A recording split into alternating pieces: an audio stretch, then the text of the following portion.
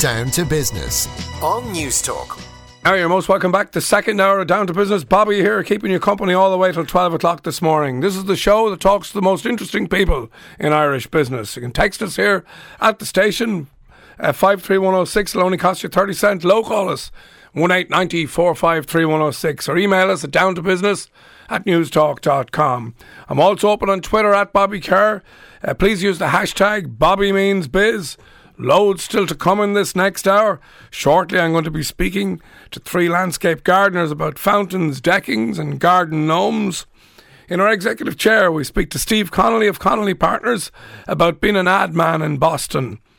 And I'm in public conversation with Alison Cowser of Dragon's Den fame down in the National College of Ireland early in the week.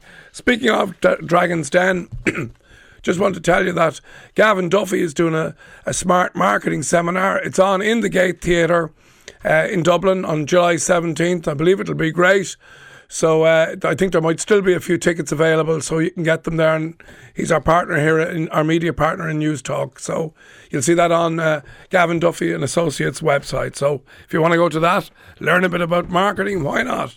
So this week in our industry review, it's all about garden landscaping, and joining me here in studio are Kevin Bowman from landscaping.ie.